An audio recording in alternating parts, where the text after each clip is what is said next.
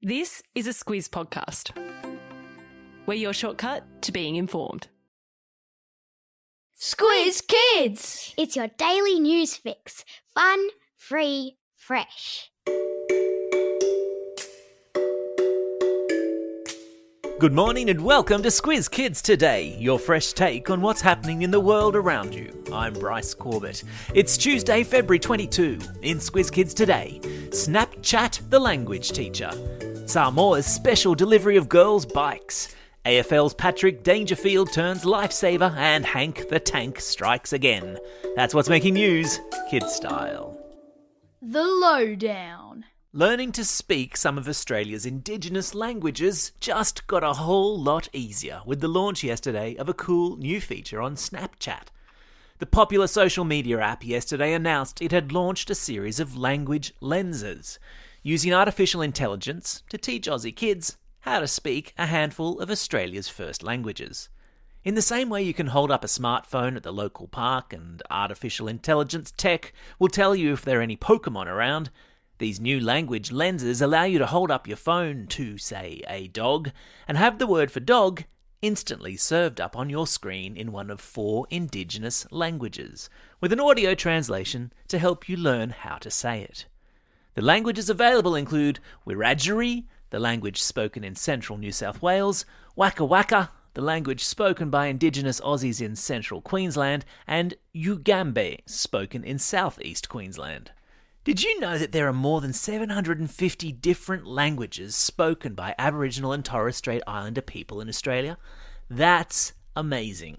And while we have a really rich linguistic heritage here in Australia, many of those languages are in danger of slipping away and being forgotten.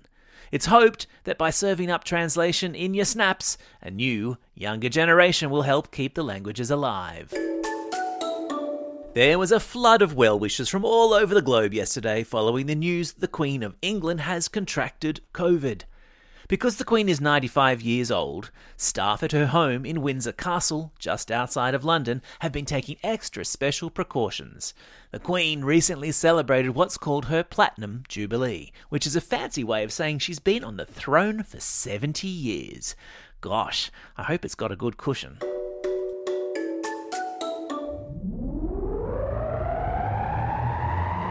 Spin the globe. Each day we give the world globe a spin and find a news story from wherever it stops. And today we've landed in Samoa, where a group of girls is eagerly awaiting a boat stacked with used Aussie bicycles. Some big-hearted people in Griffith in rural New South Wales have collected 110 bikes, restored them and sent them off to Samoa, where they'll be given to girls who live in isolated areas. Once the bikes arrive, those girls will be able to bike to school or to the bus stop that connects them with school, instead of walking for the many, many kilometres that they do every day. So why can't they just buy a bike in Samoa, I hear you ask? Well, affording a bike can be tricky in the Pacific Island nation, where many people earn less than $5 a day. As well as sending the bikes, the group in Griffith also helps Samoan girls pay for their school fees and develop skills that will get them a good job.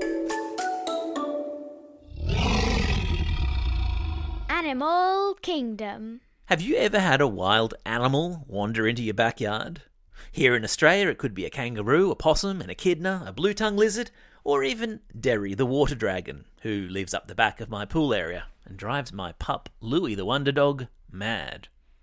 We'll spare a thought for the people of South Lake Tahoe in the United States, who have woken up the past week to find Hank the Tank, an enormous black bear, wandering through their backyards. In the last 7 months, authorities estimate that Hank, who weighs 225 kilograms, has broken into 28 homes searching for food and made himself at home in no fewer than 38 local backyards. And while that might sound vaguely entertaining, it's a real worry for residents there, many of whom are scared to go outside their doors without their bear horn. Because yes, a bear horn is an actual thing in North America. There's a link in today's episode notes to video of Hank the Tank, and let's just say he more than lives up to his name.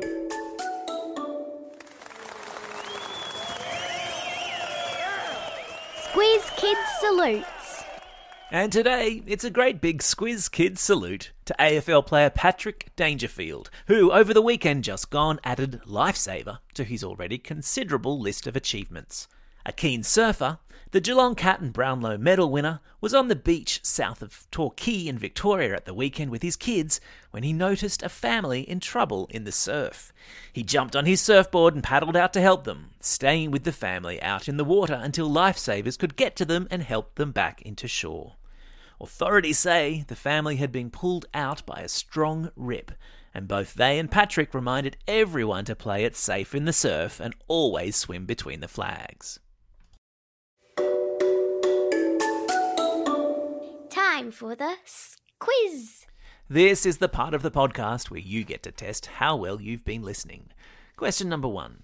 What sort of animal is Hank the Tank, the huge beast terrorising neighbourhoods in North America? That's right, he's a big black bear. Question number 2. Which country is expecting a special delivery of bikes from the New South Wales town of Griffith? Yeah, that's right, it's Samoa. Question number 3. What team does AFL player and occasional surf lifesaver Patrick Dangerfield play for? You got it, he's a Geelong Cat.